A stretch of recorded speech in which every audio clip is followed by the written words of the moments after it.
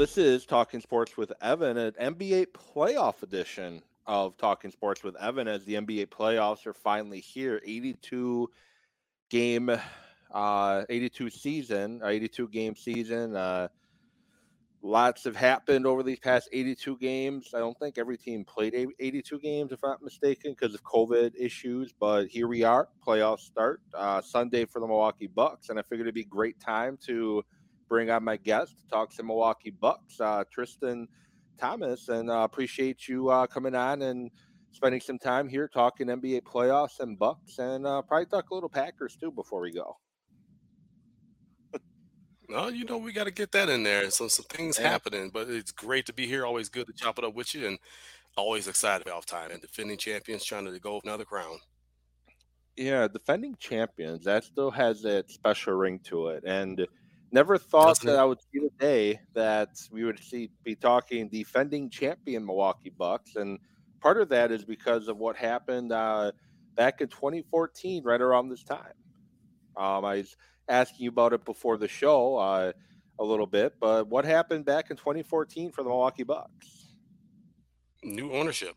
Herb Gold Yeah, sold to current ownership, and they pretty yeah, much doubled, almost doubled their investment. It was like yeah. 550 million, which was one of the biggest numbers for a team sold. And now it's like the Bucks are worth over $1 billion. Who would have They thought? definitely was a bargain, and I remember hearing this story that I forget which owner it is. I don't know if it's Lazary or Edens, but after buying the Bucks, he's walking around some like a store in Milwaukee, and he can't find any Bucks gear. And now you can't walk in a store Yeah, anywhere in southeastern Wisconsin. You can go to street corners, and you're going to find Bucks gear. So, I think that was the day the championship started. That plant started to develop, and it started to develop with, we're not playing third fiddle anymore when it comes to professional sports here in Wisconsin. Packers obviously have top billing, and then you got Brewers, and then I guess the Bucks, they make the playoffs and whatnot as the eighth seed, but they had a vision and a plan, and now we get to talk about the defending NBA champion Milwaukee Bucks. yeah. Kudos to them for laying a championship foundation and not just changing everything within the building and within that locker room, but changing the mindset of the entire state of Wisconsin. It really called for different levels of change for this to be a championship organization, and they got there, and now they're determined to stay there. So we'll see what happens this playoffs.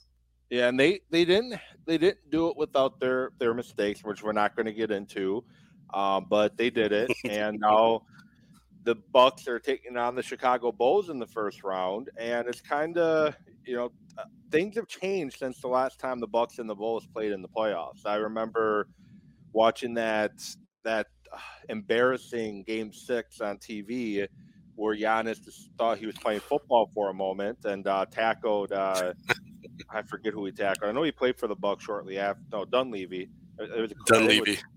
Yeah, I got him confused with Kyle Culver, but anyway, tackles Dunleavy, gets ejected, and the Bucks bow out of the playoffs in 6 games. That's the last time the Bucks played the Bulls. We're now this time the Bucks are the dominant team, and that Bulls team probably should have won a championship. I feel Oh yeah. Derek carrying his ACL kind of ruined that, and Tom Thibodeau leaving him in a meaningless game kind of closed the Bulls' window, and now the roles are reversed, and the Bucks are the dominant team, and the Bulls, who had a good season to start with, kind of fading at the end. And here we are, Game 1 on Sunday. So, what are your quick thoughts on where the Bucks Bulls have come from the last time they met, and going into the series? Yeah, well, let's clear the air. Dunleavy deserved it. He did. He let's did. let's make that 100% clear. He deserved it. He I did. have no problem with Giannis going over and just mowing him over like a linebacker. Yeah. Um, but yeah, it is an incredible reversal of fortunes, so to speak. Tom Thibodeau has a bad habit of running his teams into the ground. It always happens. They're really, really good for most of the regular season. Then you start seeing the wheels kind of start to fall off around playoff time. And that's really what closed their window. He ran those guys at the ground. Taj Gibson, Joakim Noah, Derrick Jimmy Rose. I mean, kind all of ran he ran Jimmy into the Butler out ground. a little bit. Yeah, ran Jimmy Butler down. I mean, it just grinds people's gears after a while. It really is an incredible reversal of fortunes. You see Milwaukee being the dominant force, being the defending champions, coming in with a lot of confidence, knowing that they still have work to do because this Bulls team, as you mentioned, they were very good. Things really changed when they lost Lonzo Ball. When they lost Lonzo Ball for the season, that really changed things. He was defensively really good passing the basketball. It really changed things for them. Kind of faltered down the stretch a little bit. Still stayed out of the play-in, but it's not going to be a small task. I believe the Bucks will beat them. I don't ever give a team a sweep, even if I feel it's going to be a sweep. But 5 or 6 games, they should be able to take care of the Bulls. I have no fear of anybody across the way. The Bucks have played them very well all season long, and they'll advance to the second round. Yeah, the one player for the Bulls that off on the offensive side that I don't want to I'm not looking forward to watching play for 4 games and his mid-range jumper, and that's DeRozan. But we saw the last time these two teams played, DeRozan scored 40, the rest of his team combined scored 60, and the Bucks won in a blowout. He's really, to me, the biggest threat they have. Yeah, Zach LaVine didn't play the last time, and Nikola Virovic, he last time the Bucks faced him in the playoffs, he kind of gave him a wake up call when he was with Orlando. I think that was back with the bubble. Yeah, But DeRozan's the only one that really bubble. worries me, especially without Ball. But once the Bucks started putting Drew Holiday on him, he's had to use a lot of shots to get his points. Do you think the Bucks kind of go that same Yeah. route in the playoffs against DeRozan, or do they try to fix what isn't broken? I think they take some of the same approach because it's really the same approach they kind of took with Kevin Durant last playoffs.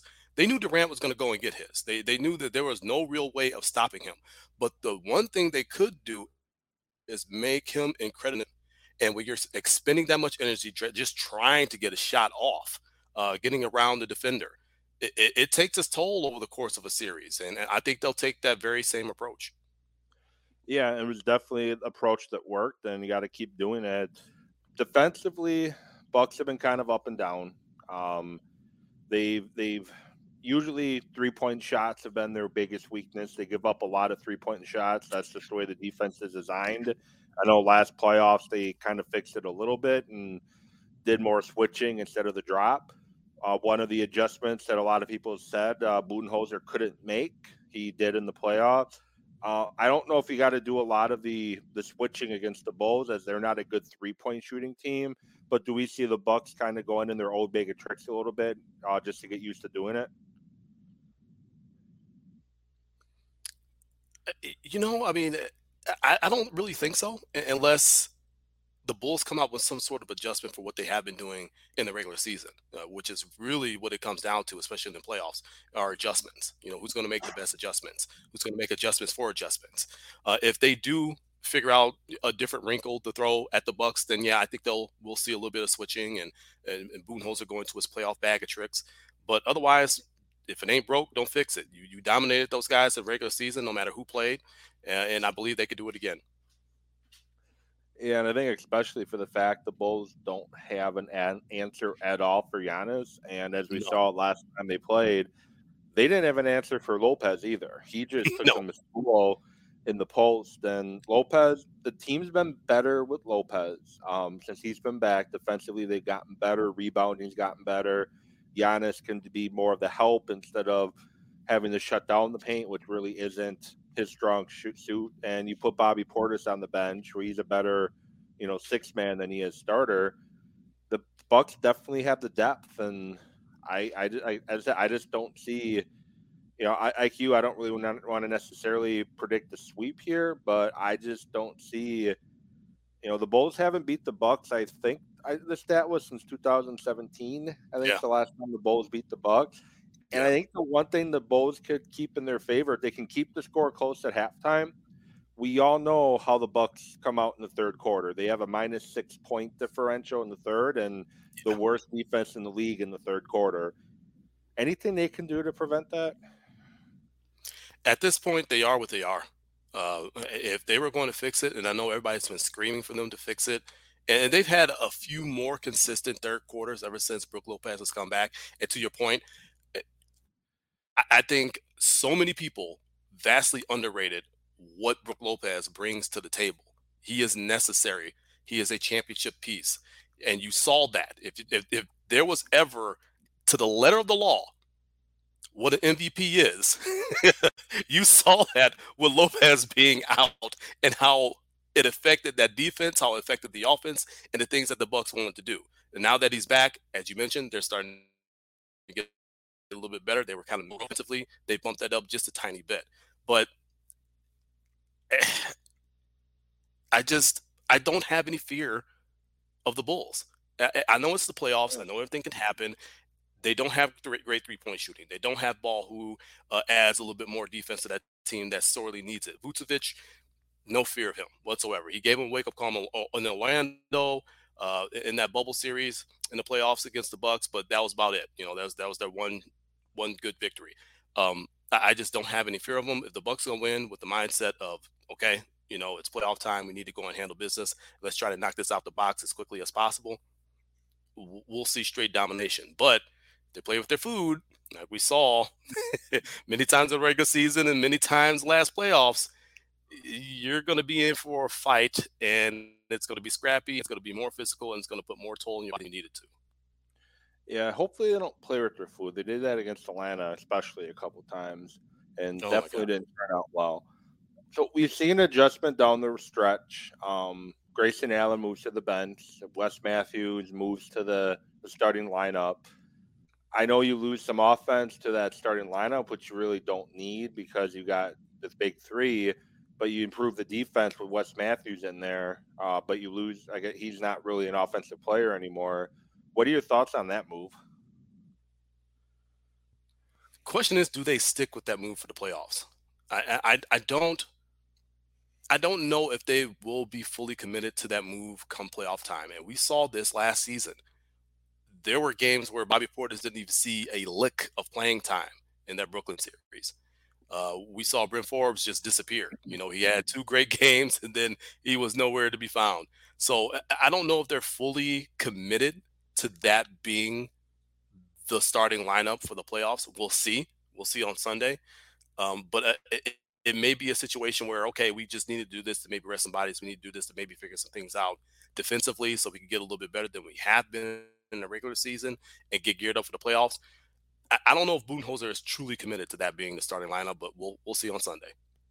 Yeah, and rotation-wise, like the first year they make the playoffs, and second year, the playing too many people was the common theme you heard. He didn't shrink the rotation. Last year he did. And I think that's what we're going to see once again. If that's the case, obviously you have, I'm just going to say the starting 5 they've had, your Giannis, your Middleton, your Holiday, your Lopez, your Matthews. Then obviously you have your Pat C, your Grayson Allen, your Bobby Portis. That's 8. Is that kind of the rotation they stick with, or do you throw in a George Hill or a Carter, or is it kind of just how things are flowing in the series?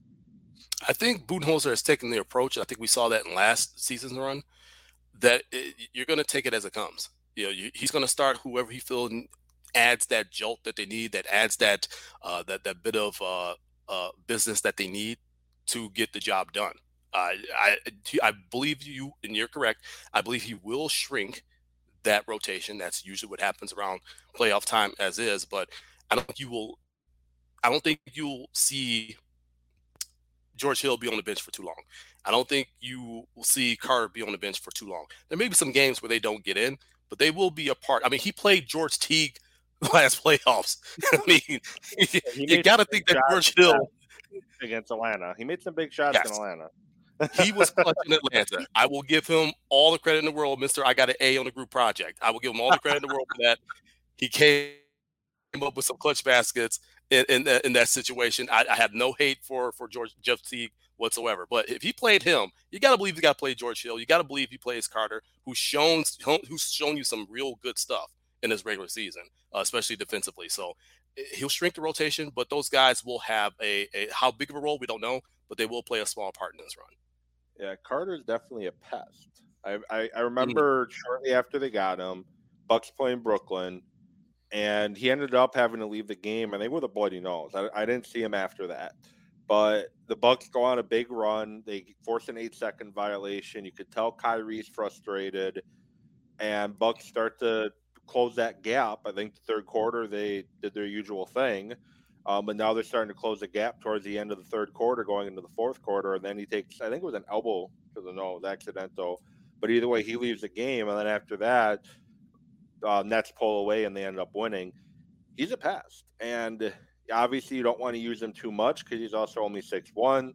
He can get a little exposed out there against bigger guards, but yeah, I wasn't sure what I thought about it when they first brought him in, but I do like some Carter. I will say that much. Yeah, yeah. He's definitely added. Like you said, he's a One of those pest. guys, he won't leave Yeah, you alone. get away. One of those Patrick Beverly types. Just get out of here. Get away from me. So, and I don't want to jump ahead because obviously the Bucks have to handle their business first. But to close out the regular season, all we heard, and I don't buy it, is Bucks tank to avoid the Nets, which I don't buy at all. No. The Bucks, they three games in 4 nights or whatever the total was. They're going to give their starters some rest, and that's what they've done the past couple years. I think it was last year if they would have won the last game of the season. I think it was. They would have not had to play Miami in the first round, and I know a lot of people are avoid Miami, and they ended up having to play Miami, and we saw how that turned out. Brooklyn, if they can get past Boston, which isn't going to be easy, Bucks play them in the second round. I'm not that worried this season with Brooklyn as I was last year. It's Harden. I'm sorry. It's Irving and Durant, and that's it. Like you're gonna have to play them 40 plus minutes a night to get through the first round, let alone a second round series. And I didn't think they tanked in order to avoid the Nets in the first round. I just think they decided we're going to rest guys, and Boston decided we're going to try. But I guess what are your thoughts in that potential second round matchup, and then the talking about trying to dodge the Nets? Yeah, I'm with you 100%. You're a world champion. Why would you dodge anybody? I don't think a team with Giannis Antetokounmpo on it is ducking and dodging anybody. Ask Mike Dunleavy. You ran right through him. Okay, so he talks about running right through it, going right through it all the time. They're not ducking and dodging anybody. So that sentiment is just absolutely foolish. You're right in the assessment of Brooklyn. They just don't get it done defensively as they did last season. This season is just their defense has been a sieve. They're towards the bottom of the league defensively. Again, it's the playoffs. It's a new season. They could turn things around. I don't foresee that because they're going up against the number one rated defense in Boston. So you're right. They're going to have to run Kyrie and KD into the ground unless you get something out of Patrick Mills. Yes, Patrick, not Patty. I called him Patrick. I called him by his full name. As you get something out of him, you don't have Harris. You're going to have to get something out of your supporting cast, and I don't see them getting a whole lot out of them. And Boston, even being without Williams defensively, I still think they could get the job done. I will not be surprised to see that series go 7, but I don't really foresee the Nets making it out of the first round. Yeah. Does Ben Simmons make a difference? I've hearing like game 4, like possibility he's back. He hasn't played at all this season. Right. I don't see him making a difference. Do you see him making a difference at all? Because he's definitely not in basketball shape. Exactly. You took the words right out. There's a difference between being in shape, which he is, and being in basketball shape. That is a completely different kind of shape. He has not played all season. I don't see him making very much of a difference. Can he go out there and get some rebounds? Sure. Is he going to be as good defensively? I don't think he is in the basketball shape to do the things that he normally is accustomed to doing. I don't even know. Honestly, I'm not even sure that he even makes it onto the court this series, honestly. I know there's a lot of optimism, but even Kevin Durant came out and said that he's not pushing for Ben Simmons to come out and hoop right now, especially he's not in the right space to do so. And I, I think it's just a bunch of smoke with no fire. I don't believe we'll see him at all, especially if it's a sweep situation for Boston, which, again, I'm not saying they're going to sweep them, but if it is that type of a situation, there's no reason to rush him back. Let him get right mentally, let him get right basketball wise, bring him back next season. Yeah, and that trade really made no sense to me to begin with. And I know Harden wanted out of uh, Brooklyn for whatever reason. I don't know if him and Kyrie had an issue with Kyrie's inavailability to play, but neither team really improved themselves at all. And Philly really hurt themselves defensively because we know Harden's not doesn't give a ton of effort on defense. Yeah, he'll pick a pocket every now and then, but he's not doesn't give a ton of effort, and he doesn't he doesn't scare me too much either. So that trade didn't really make a lot of sense to me. But let's look at the Eastern Conference as a whole. So we got Bucks, Bulls. We talked some Nets and Celtics. Raptors and Philadelphia. I'm sure it's the matchup that Philadelphia did not want in that first round because Toronto, even if they're not as talented as Philadelphia, I think they're 3-1 against Philly on the season. Let's talk there quick. Who do you think comes out?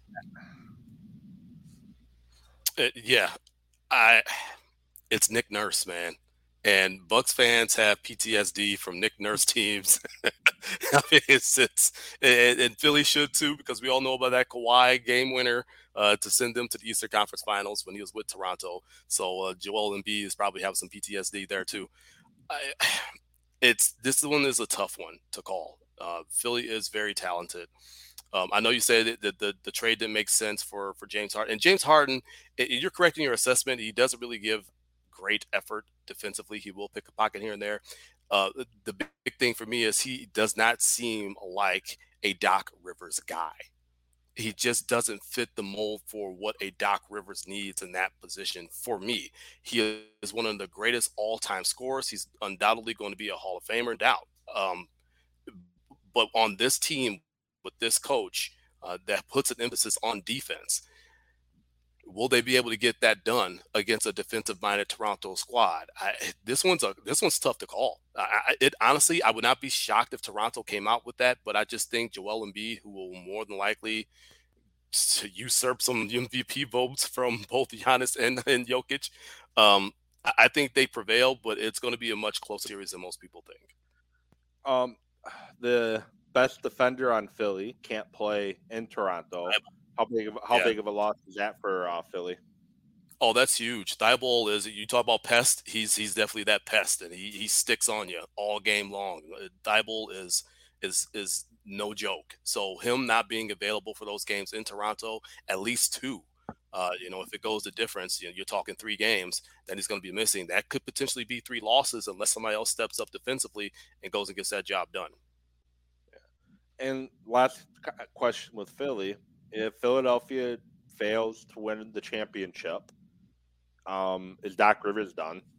Oh, see, this is the pot. Evan Stern. He's stirring the pot up right now.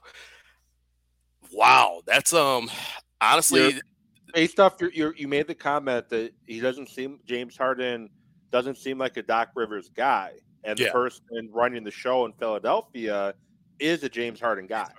Yeah. So if they don't win the championship or make a deep run into the Eastern Conference Finals, is Doc Rivers gone? That's definitely going to be on the table for sure, one way or the other. But it's definitely on the table. As you mentioned, Morley is a James Harden guy. We knew that if he ever took a job elsewhere, that James Harden will end up wherever he is. And here we are in Philly. And it's going to come to an impasse. It's either going to be him or a future Hall of Fame player. Morey's going to pick the future Hall of Famer in James Harden. So it will be on the table. It will be interesting, but we will see if they get out that first round. Yeah, because I know Mike Greenberg, his show, he's been talking about that there's the person to keep your eye on in Philly if they don't win is Mike D'Antoni. because him and Harden, they go back. I don't know Yeah. how Embiid would handle having D'Antoni, though. To be honest, I don't know. You talk about another guy that just kind of wears on you after a while. Yeah, D'Antoni is that guy, and you talk about somebody uh, who does honor defense a bit in Embiid. I know his offensive game gets the most shine, but he does value the defense a bit. Not quite to the level of some other guys like a Giannis or a Jokic, but um, I don't know how that would fly. Just being just an offensive laden team, I don't think they would be as good. I don't know. It will be interesting to see. And the other Eastern Conference matchup, the Heat versus either the Hawks or Cleveland, is it kind of a no-brainer? Heat are going to win that, or could either the Hawks or Cleveland give Miami some trouble? If it's Cleveland, no, I don't foresee it. But if it's the Hawks, they're battle tested. They went all the way to the Eastern Conference Finals. They won 6 games. They went toe to toe with the eventual champions. Knocked Philly out last year. Knocked Philly out last year. Were the villains in New York. That MSG. I mean, that's the stage that everybody wants to be on, especially come playoff time.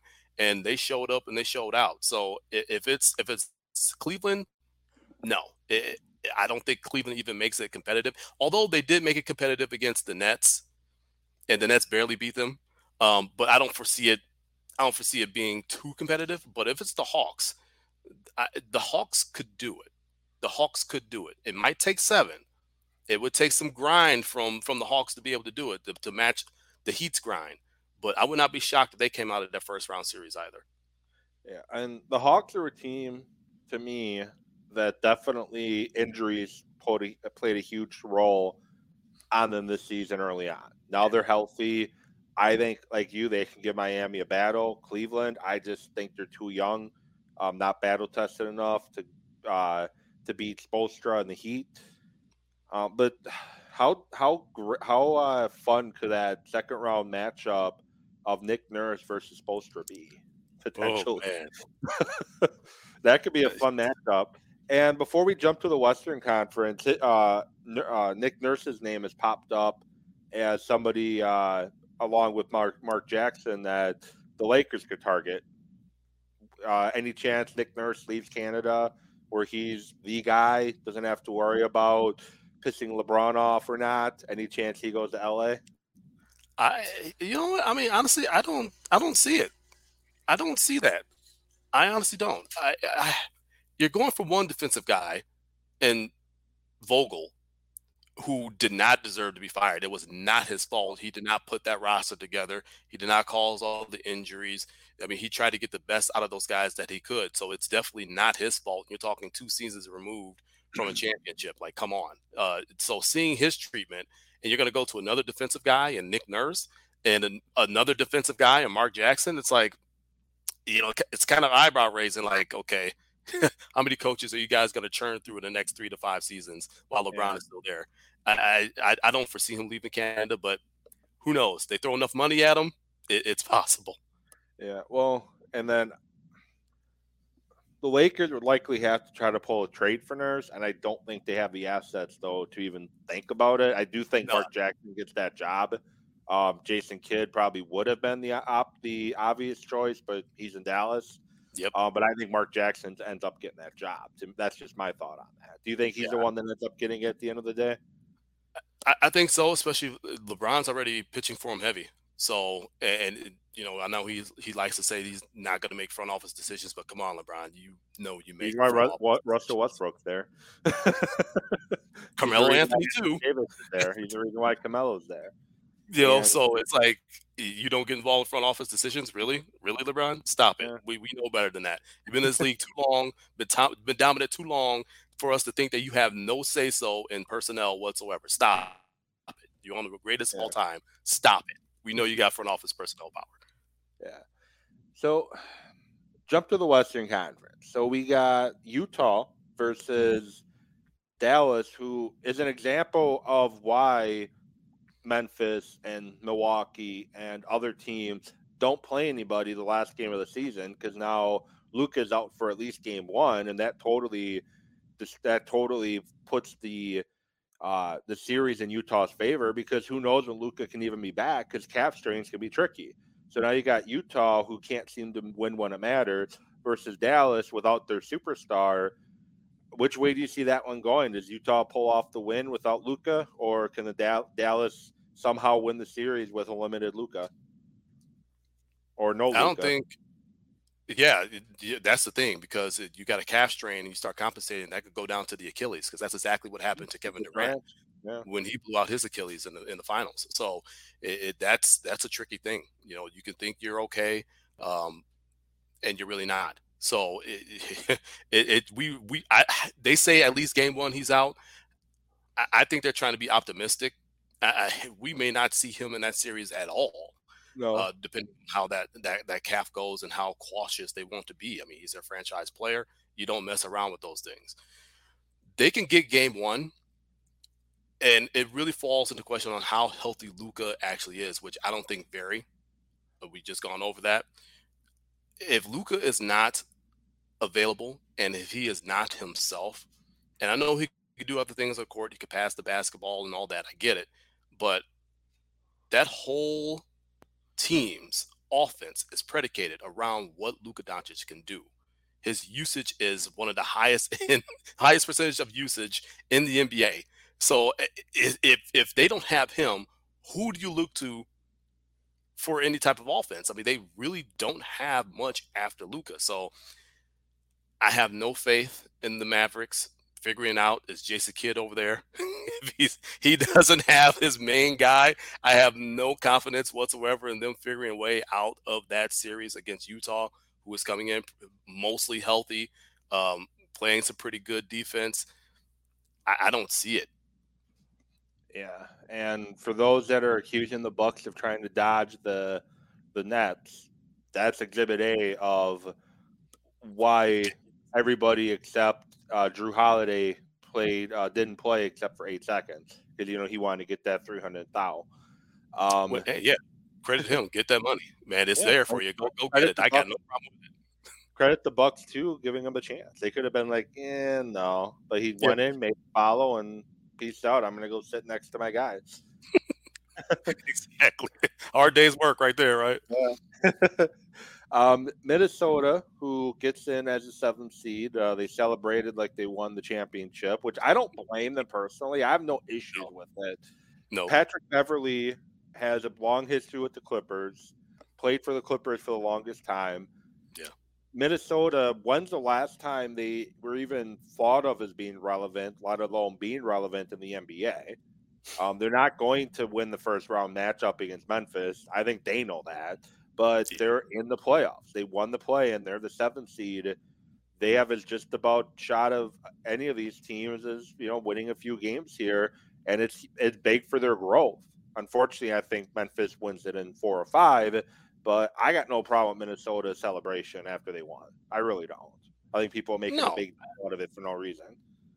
You're exactly right. The history of Pat Beverley with the Clippers, he felt some type of way when they traded him. He felt like they just threw him away like he was garbage, and that was personal for him. So to carry a team that had been in the playoffs since 2017, I think, or 2018. That it's been a while, and you got to remember there's young guys over there and a bunch of guys who have never ever been to the playoffs before. So they're exuberant, they're excited, they have a shot. They won the play-in, they're officially in the playoffs. That's what they've been working for all season, just to get to that point to play more games. So it's an exciting time. I have no problem with them, celebrating like they won the chip. It's fun. The playoff tournament, play-in tournament has been better than what I thought it would be. It's exciting. Unfortunately, you're going up against Memphis. Yeah, and they played very evenly in the regular season. I think that series was tied to a piece, I think. So, and Patrick Beverley has kind of shut down Ja Morant. So it's going to be a little bit more competitive than what we all believe it to be. But in the end, I feel that Memphis will get that victory. The matchup I'm excited for in the West, Denver and Golden State, if Steph Curry can quickly come back from not playing for so long with his foot injury, which is asking a lot, especially for somebody his age. Yeah. That could be a series that goes all seven with how good Denver is and how good Golden State can be if guys are healthy. And Klay Thompson, the way he's been able to uh, remember that game against the Bucks where he had like 33. I like Klay Thompson. Personally, I always he's one guy it's hard not to root for. But like I said, Yeah. that's a series that could easily go seven. Yeah. And the thing is, like, we don't even know if we will see Steph Curry at all. That's the thing. You're talking about a foot injury, bone bruise. I mean, that's kind of the same thing that hampered Trae Young in the Eastern Conference Finals last season. Yeah, it's no joke. It's everybody here is bone bruise. Oh, bruise, you'll be okay. Nah, man, that's a Those bruise are down to the bone. There's some ligaments and everything else in there messed up. So it's a little bit more serious than yeah. just a bruise. It's like turf toe, where everybody think you just stubbed your toe. No, there's some torn ligaments in there.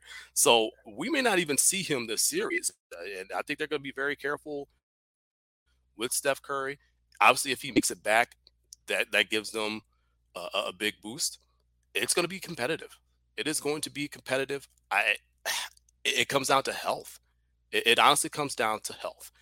I always said that a healthy Golden State team would probably be the team to beat in the West. Well, they haven't exactly been the most healthy this season, so No. it's going to be a little bit more competitive. I think Golden State still comes out of that series, but it'll be really competitive. Yeah, Golden State, they haven't had their big three all healthy at the same time. But with that, 11 minutes. yeah, That's how with long they that, play together. guys like Jordan Poole has really taken advantage of his opportunities. Another guy that torched the Bucks about a month or so ago. Um, Looney, another Milwaukee guy. He's stepped up when he's had to. Granted, Giannis kind of took him to school big time. That's the one positive in that. But they have some of their uh, with only playing 11 minutes together, their role players have had to step up and get kind of battle tested too. So that should be helpful. But again, as you said, it's all about health. And I think Denver at this point is the healthier out of the bunch, even without Murray. But I think Denver does end up winning, but it's going to be a hell of a series. Yeah, So it's and Denver has their guys missing as well. We're definitely not going to see Jamal Murray anytime soon.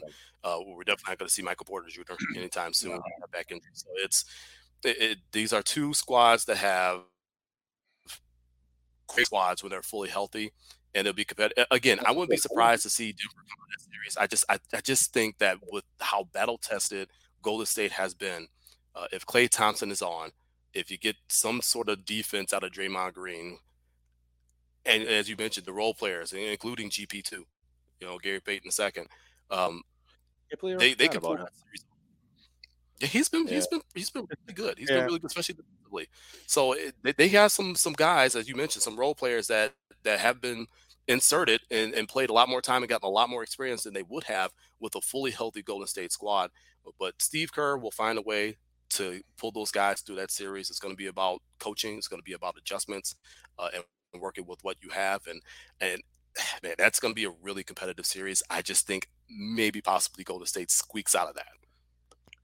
And the final series, Phoenix Suns versus the winner of the Pelicans and the Clippers. And do we really need to talk about that? Because no. In fairness, if you talked about health. If the Clippers are fully healthy, which they're not, because Kawhi Leonard hasn't played at all, Paul George just came back recently, hasn't played a lot of minutes. That could be a hell of a series. But yeah, with the Clippers, with their injury issues, and the Pelicans just not being a very good team, to be honest, the Suns shouldn't really have much of a struggle in that one. I think it's safe to say. Yeah, shout out to Willie Green, head coach of New Orleans, for getting those guys into the play-in situation. A lot of people felt that they wouldn't even be sniffing that. Then they make the trade. McCollum's been really good. So, shout out to him to pulling those guys along, especially after the horrid start they got off to. I think they were 1-12 at one point. Yeah, I mean, not good at one point. 3-12 at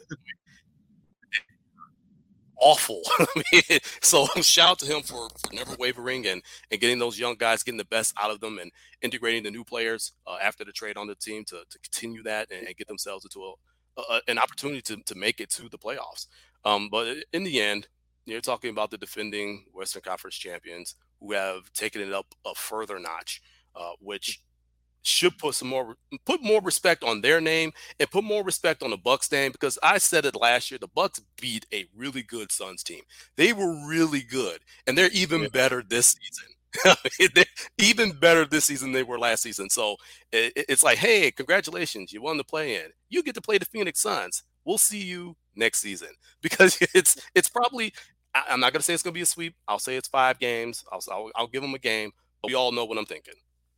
Yeah. So do we see a Bucks Suns rematch, or is there a team in the East and the West that you think has a better shot than Milwaukee or Phoenix of getting through? If I had to pick a team that honestly had a shot, you know what? I'm still not that big of a believer in Miami making it out of the East, even though they did so just a couple seasons ago. They're starting to get healthy as well. You know, Bam came back some time ago, but and they're playing really good defense. You know, like I said, Coach Spo, one of the better coaches in the league. Boston is that squad for me because they're number one defensively. They figured out a way how to play together offensively with Brown and Tatum. Because remember, there was silly talk about them not being cohesive and somebody's got to go. And like, you guys are foolish if you think that's going to happen. Like, they'll figure it out, and they have. It would be one of those. If I didn't pick Milwaukee, it would be either Boston or Miami to come out of the East to not make it another rematch. And who do you see coming out of the West? Is it the Suns again, or is it somebody else in the West that is able to knock them off and get to the finals? I don't see anybody knocking the Suns off. I really don't. They've just been so good. Um, I mean, like I said, they've gotten better this season over last season, and they've been consistently good. I just do not see them. I mean, it would be shocking to me to see the wheels fall off at this point in the season when they haven't all season long. So I don't really see anybody knocking them off. But again, it's the playoffs. We've all been wrong before, so Yeah. I wouldn't be shocked if something shocking happened. But I don't foresee Phoenix being knocked off at all. Yeah, Boston does worry me. I would like Boston to knock out Brooklyn just to stop the narrative of can Brooklyn go from playing to championship? And the NBA wants that to happen Oh because yeah, if Brooklyn can go, because none of the playing teams in the West are even going to sniff the Western Conference Finals, let alone the NBA Finals. no, But their dream is Brooklyn going from, what were they, the 8th or 7th seed going into the play-in? I think they were the 7th, right? 7th. Well, whatever seventh. So they go from the play-in tournament as a 7th seed all the way to the NBA Finals and winning it. The NBA can now point to it and say, this is why we want the play-in tournament. And the fact that you even had Brooklyn in the situation that they're in is, it's not going to happen every year. This is like a once in a blue moon situation. Well, where something happened, with Brooklyn, and a lot of it was Durant's health, Kyrie's not being available, Mhm. Harden being disgruntled until he left, and Brooklyn dropped all the way at one point to the 10th seed, and they got in. They're not. I just want Boston to knock them out for that reason, so we don't have to hear that nonstop the rest of the playoffs until Brooklyn gets knocked out. Because that's what the four-letter networks and all of them are good. That's the drum they're going to be beating. Oh yeah, Every morning you get up on when they talk basketball. Can Brooklyn do it? Be scared of Brooklyn. I'm not scared of Brooklyn. I'm just not. They're not. Other than Durant and Kyrie, they're not that good. yeah. Sorry, Last season I was, get that off your chest. man. Hey, it's your show. Get it off your chest. Honestly, last year Brooklyn was the team that worried me, Yeah. um, just because they played so much better on both ends of the court. But this year, it's one sided. And yeah, Kyrie's been fantastic because he hasn't played a whole lot of games. It's only just recently he's been able to play every single game. At what point does he hit the wall if he does hit a wall? Fatigue's going to come. It comes for everybody. Everybody has that small lull in some time in the season where they're just, it's not that they don't take care of their bodies, but it's just natural fatigue. And then Yeah. eventually they get their second win. So at what point does he hit that wall and then things just kind of crumble for Brooklyn? They're not going to be able to win this series with just those two guys and a bunch of everybody else, and especially if everybody else does not perform in the manner in which they need to give them the support that they need. So I'm with you. To squash that narrative, Boston has to be their number one defensive selves, go and handle business in that series. Yeah. And I I would say I don't want Brooklyn for the reason I said, but Boston in the second round, and I think the Bucks are the better team, but I think you brought up a lot of reasons why Boston could give Milwaukee, assuming the Bucks get past the Bulls. Let's not assume that the Bucks are going to win, because we thought Right. the Bucks were going to knock off the Heat in the bubble, and we thought the Bucks were going to knock off Toronto a couple years ago, and unfortunate Mm. things happened. But assuming the Bucks win, I think they'll beat Boston, but that's definitely going to be a tougher series to me than Brooklyn Milwaukee would be personally. So Yeah, it's a tough road. It's a tough road, just like it was last season. It was a tough road. Everybody's like, "Oh, you don't want to play Miami. You don't want to play Miami," and they waxed those boys. Sent them yeah, home with a Littman. game one was close. Broom for those of Chris you who don't Middleton had that big shot to win it, and then after Yeah, that, the Bucks just get out of here. You're done. straight domination. Yeah, straight domination. Not even Yeah, close. Here's your Littman. Get up out of here. And then second round Brooklyn. Obviously, everybody was worried about it. Went 7. And they somehow won. I mean, I think everybody was a nervous wreck for Game 7 in the second round last season. And then you got the third round, Eastern Conference Finals, and you had to put some respect on Atlanta's name. They were getting after it defensively. Nate McMillan does that to teams. He just reaches young guys. He gets the absolute best out of them, makes them play defensively. But they were an offensive laden team as well. And Giannis goes down. You're worried about it. He was missing those last 2 games. Can they do it? They pulled it off to show you how great of a team Milwaukee is. And then you're going up against a really good Phoenix Suns squad in the finals, and you go down 0-2, and you come back and you win it all. It's a tough road no matter what you do, no yeah, matter what playoffs you're in. It is going to be a tough road. There's going to be some ups and downs, but you have to see it through. yeah. And I want to switch gears here. I do love talking NBA with you, but I know obviously that's not not the only only thing to talk about. We do have, you know, NFL draft season right around the corner, and the Packers did make a signing today, signed Sammy Watkins, which I personally like the signing. It's not a Devonte Adams replacement. This is a Right. MVS, to me, an MVS replacement. He's a guy when healthy, like MVS, can take the Yeah. top off the defense, and he's a little more crisper in his other routes. Yeah, he's known for his deep route, put the ball up top and let him go get underneath it. But he can also run other routes for MVS, to me, and a lot of people, is a one trick pony. To me, Sammy Watkins replaces that deep threat that MVS was when he could be on the field. And what it does for you, to me, is when you're sitting at 22, because wide receiver room is pretty bare. I'm not saying the Mhm. Packers will go wide receiver at 22 or 28, but what it does is, if the right person is not there at 22, you don't have to reach for somebody that could be available at 28.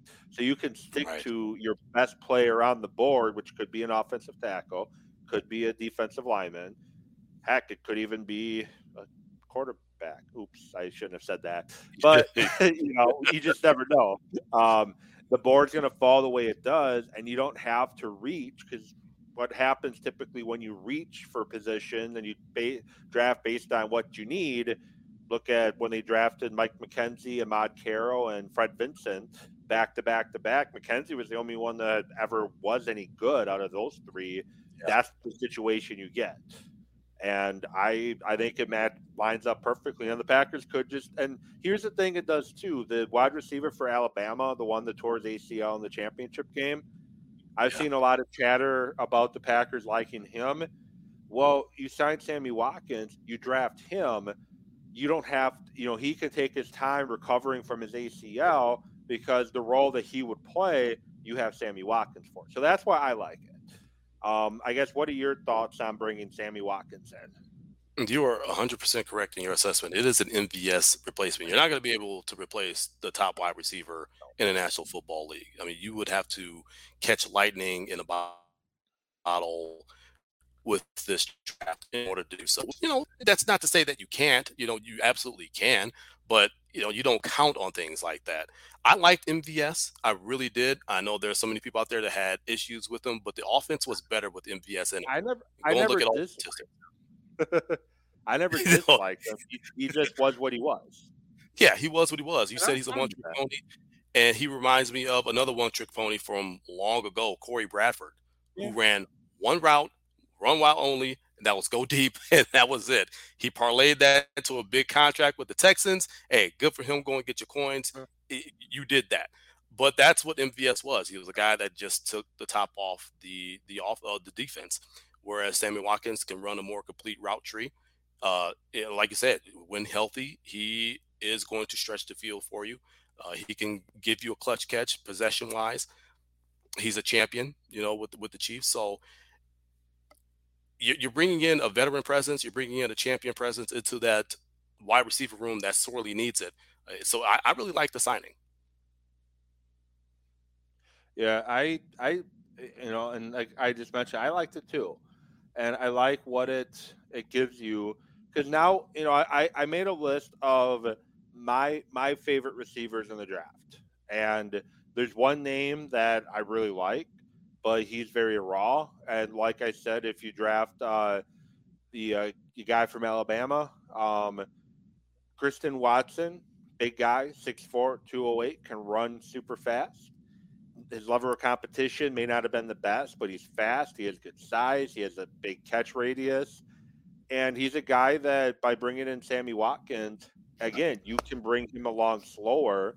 And maybe by week 6, week 7, week 8, week 9, right around that time, he's up to speed in the offense because we all know how Rodgers is. And apparently, Sammy Watkins and Rodgers were chatting prior to the signing. So obviously, Rodgers wanted him here. He talked to him. He said, "Hey, let's see, talk to the Packers and let's try to see if we can get something done." And they did.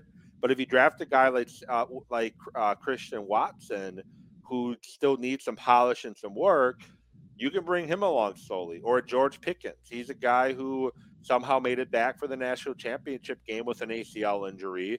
You can bring him along slower. You have Alex Price from Cincinnati, another guy who's a big down the field threat. Justin Tolbert. These are rookies that can be very, very good, but they're likely not going to be, contributing game one, play one as a rookie. So you bring a veteran in like Sammy Watkins, you get these guys a chance to slowly develop, and that's how I look at it. And one name that's being thrown around, which I personally don't want, because I don't want to give up what you'd have to give up for him just to see him leave as a free agent, Hmm. because he's going to reset the market after seeing what Hill Hmm. and Adams got, is DK Metcalf. I honestly would not want to trade for him for those reasons. What are your thoughts on DK? I'm not trading from him unless I get a long term commitment from him. Yeah, and there's going to be a lot of That money. would be the only way. That would be a lot of money. But the thing is, if they were willing to give Devontae a lot of money, more than what the Raiders offered him, then then they got it to spend depending on what they want to do.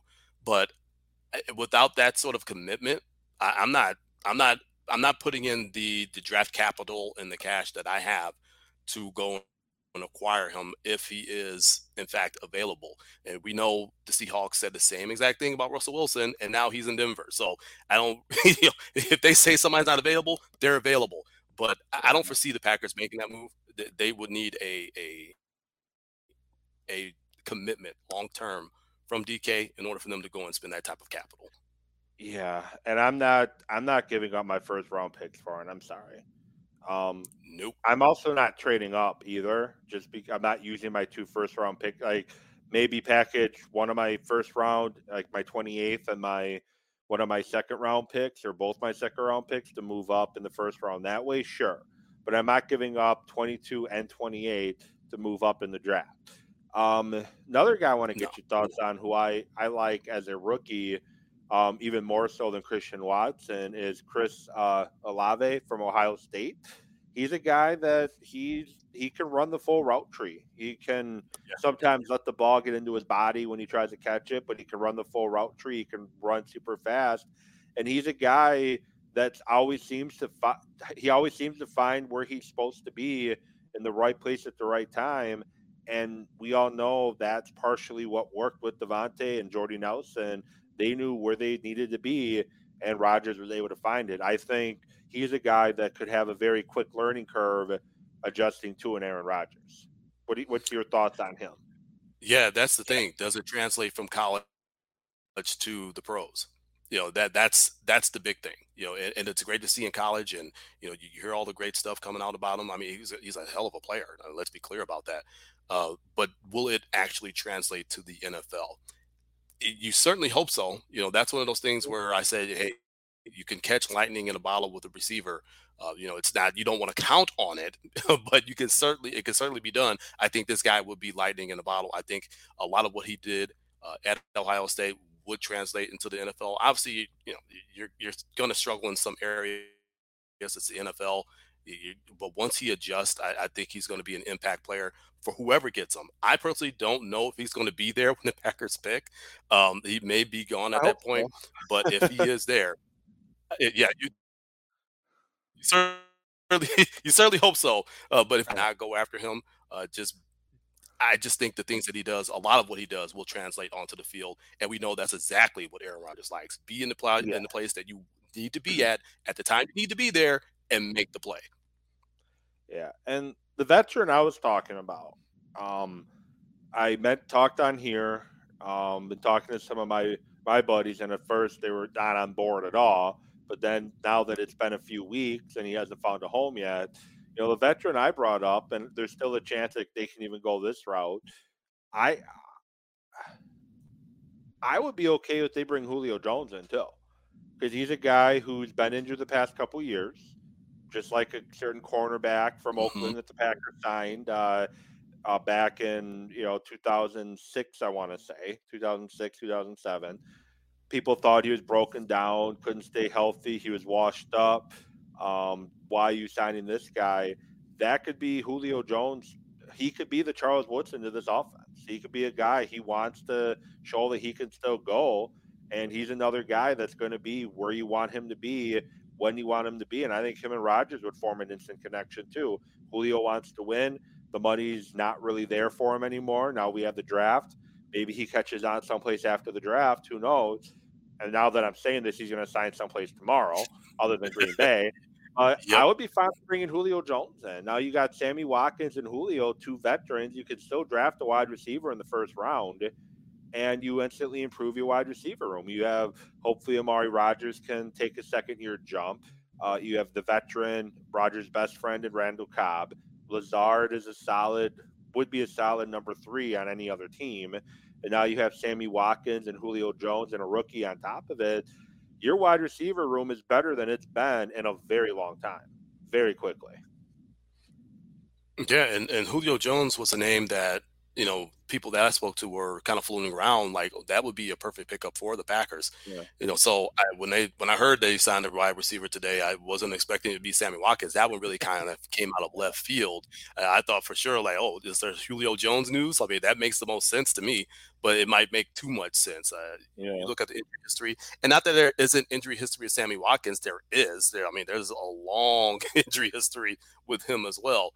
Um, but you would think they would take a chance on him, kick the tires on him, see what it is. I wouldn't have a problem with it. You would kind of have to hope and pray that it stays healthy. But I mean, that's almost with anybody. Yeah. And yeah, as you said, that's that way with everybody. And Sammy Watkins can show up in Green Bay, play all 17 games, which I think he hasn't done in quite a while. And even with Rodgers wanting is the one that really wanted Sammy Watkins.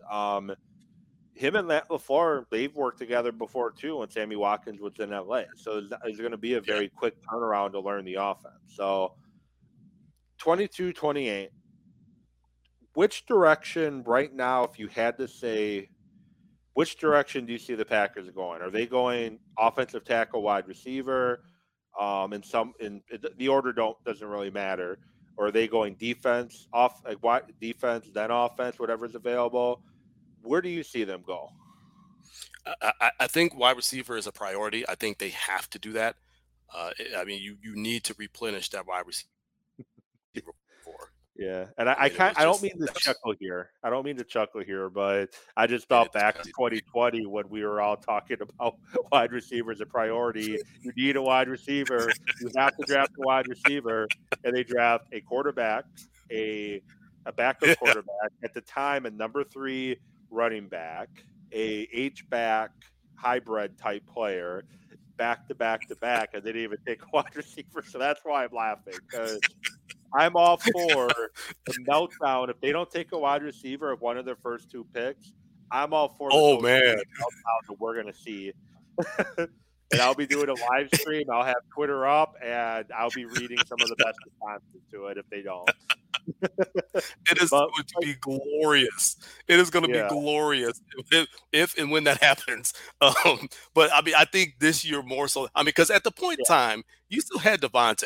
So yeah, it's like, okay, we're not as worried because Devontae is going to attract a lot of attention, which is going to make anybody behind him, if they, as long as they make the catch, they're going to be able to make some plays. You got an MVP quarterback right there, so we'll be okay with the wide receiver cores. I didn't have a problem yeah. with them not selecting No, a wide receiver I that didn't year. I either. really But didn't.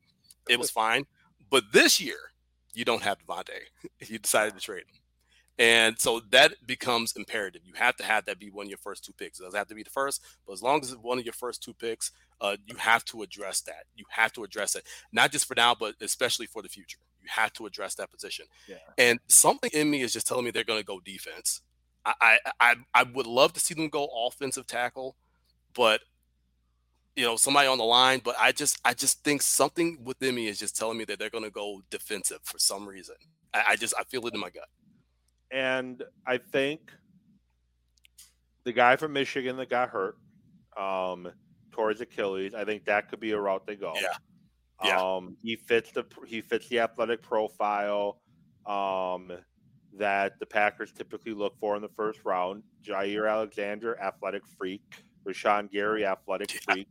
Darnell Yeah. Savage, although he did not have a good year this past year, athletic freak.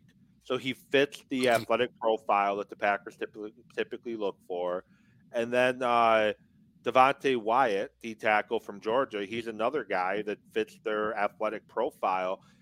And for me, if you have Wyatt and you have Jordan Davis both available at 22, I'm taking Wyatt because he's 6'2", 304. He's a guy that can play against the run. He can play against the pass. With Jordan Davis, yes, he tested out of this world at the combine, Yeah. perfect Yeah. 10 race score. But the issue I have with him is how did that translate to the field?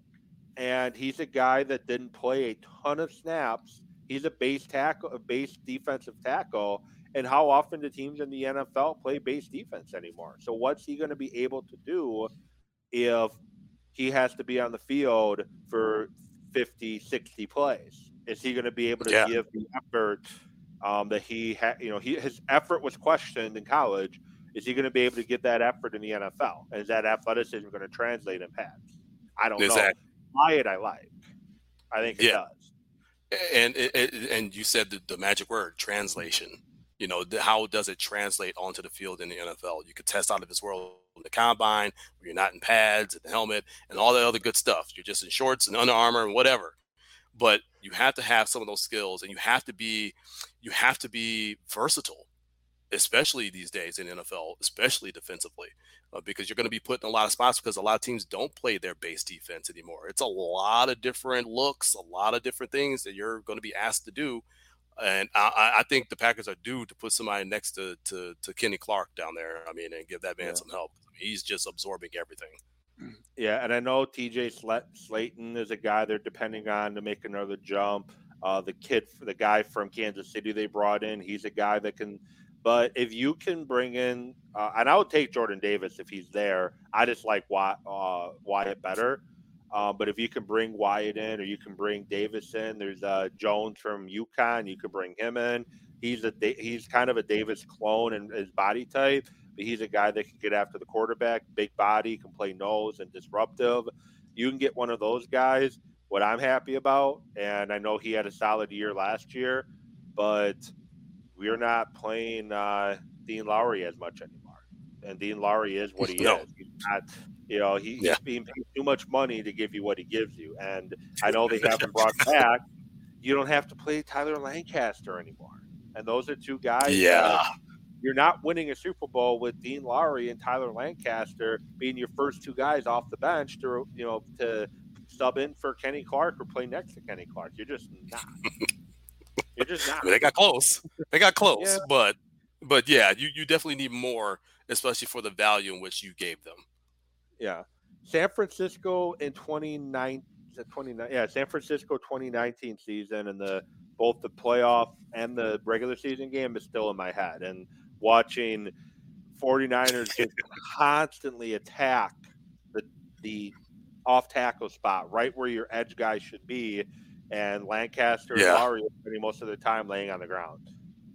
But imagine, looked like they were laying on the ground. Looking like fools on the ground. It was, I think they go offense, defense. If that's D lineman, wide receiver, or offensive tackle, defensive tackle, or linebacker even, I don't know what that's going to look like. But I think they go offense, defense. I'm not sure what order they go in. And I've been 0 for 2 now in the last two drafts.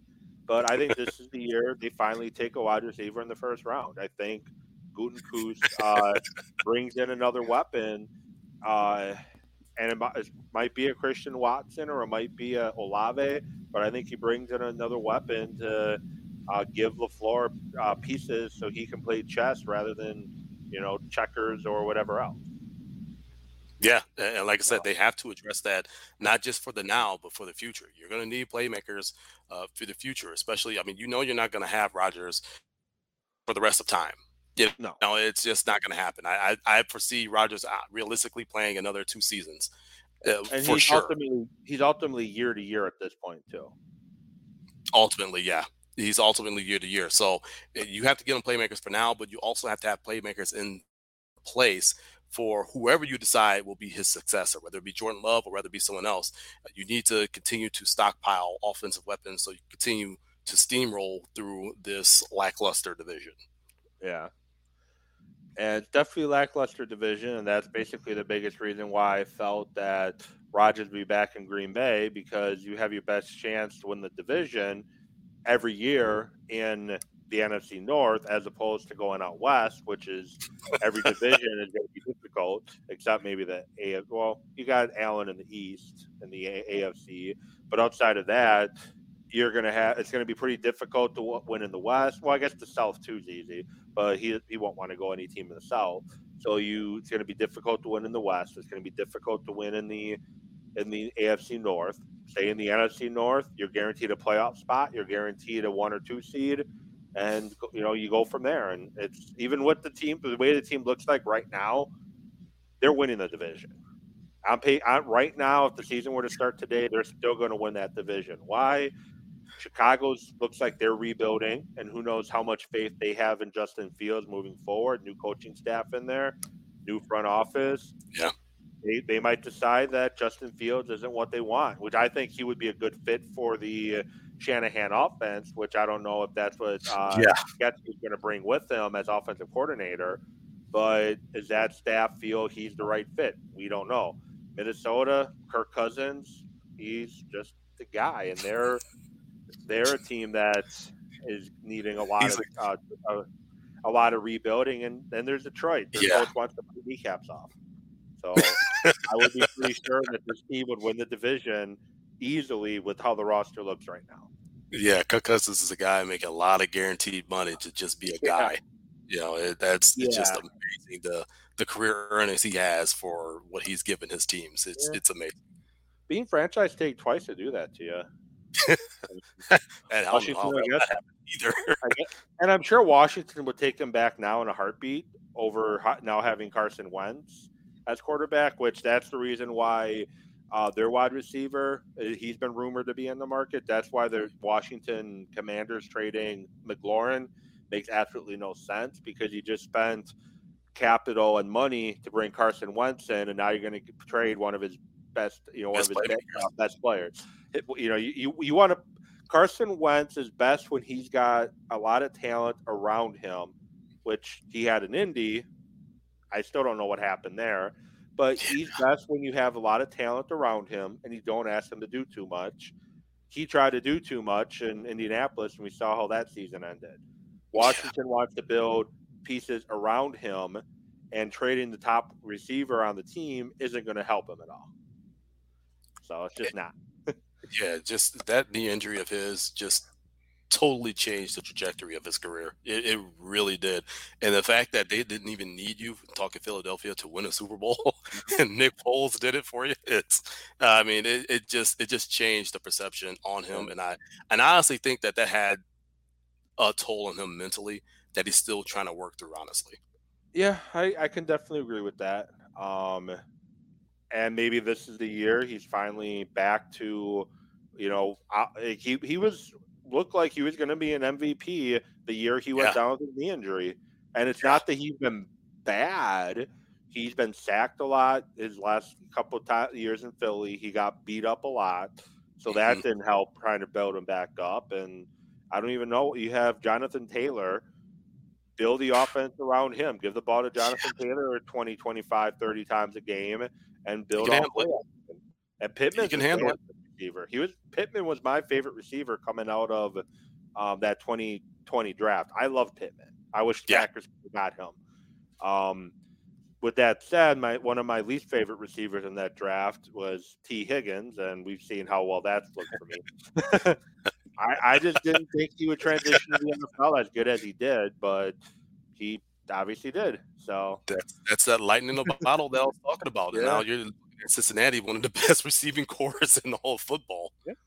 Chase, Higgins, Boyd, they lost their tight end, but now they rebuilt the O-line, so they're going to be a dangerous team. Oh, yeah. They're going to be competing for the next decade. Well, probably should wrap this up. It's over an hour now. We've been going. Didn't really even realize it was that long. Time flies, I guess. Yeah. But it's always a pleasure to have you on. Any last words you want to say? Things you want to promote before we end the show? You see the Twitter right down there at the bottom, right there at the 20 double. Go ahead and follow me there. You're getting a double. Yeah, right at the bottom. It's going at the bottom too, right there. I like my tickers. I'm sorry. I like my tickers. Tickers are nice, man. But I'll just say this to Bucs fans everywhere. It's the playoffs. There's going to be drama. There's going to be moves made that may not work, but it is a series. There will be adjustments. Do not overreact. Just breathe. There we go. Brewer fans, take that same advice. Just breathe. Yes. They're 4-3 now, okay? They're over 500. There we go. Stop it already.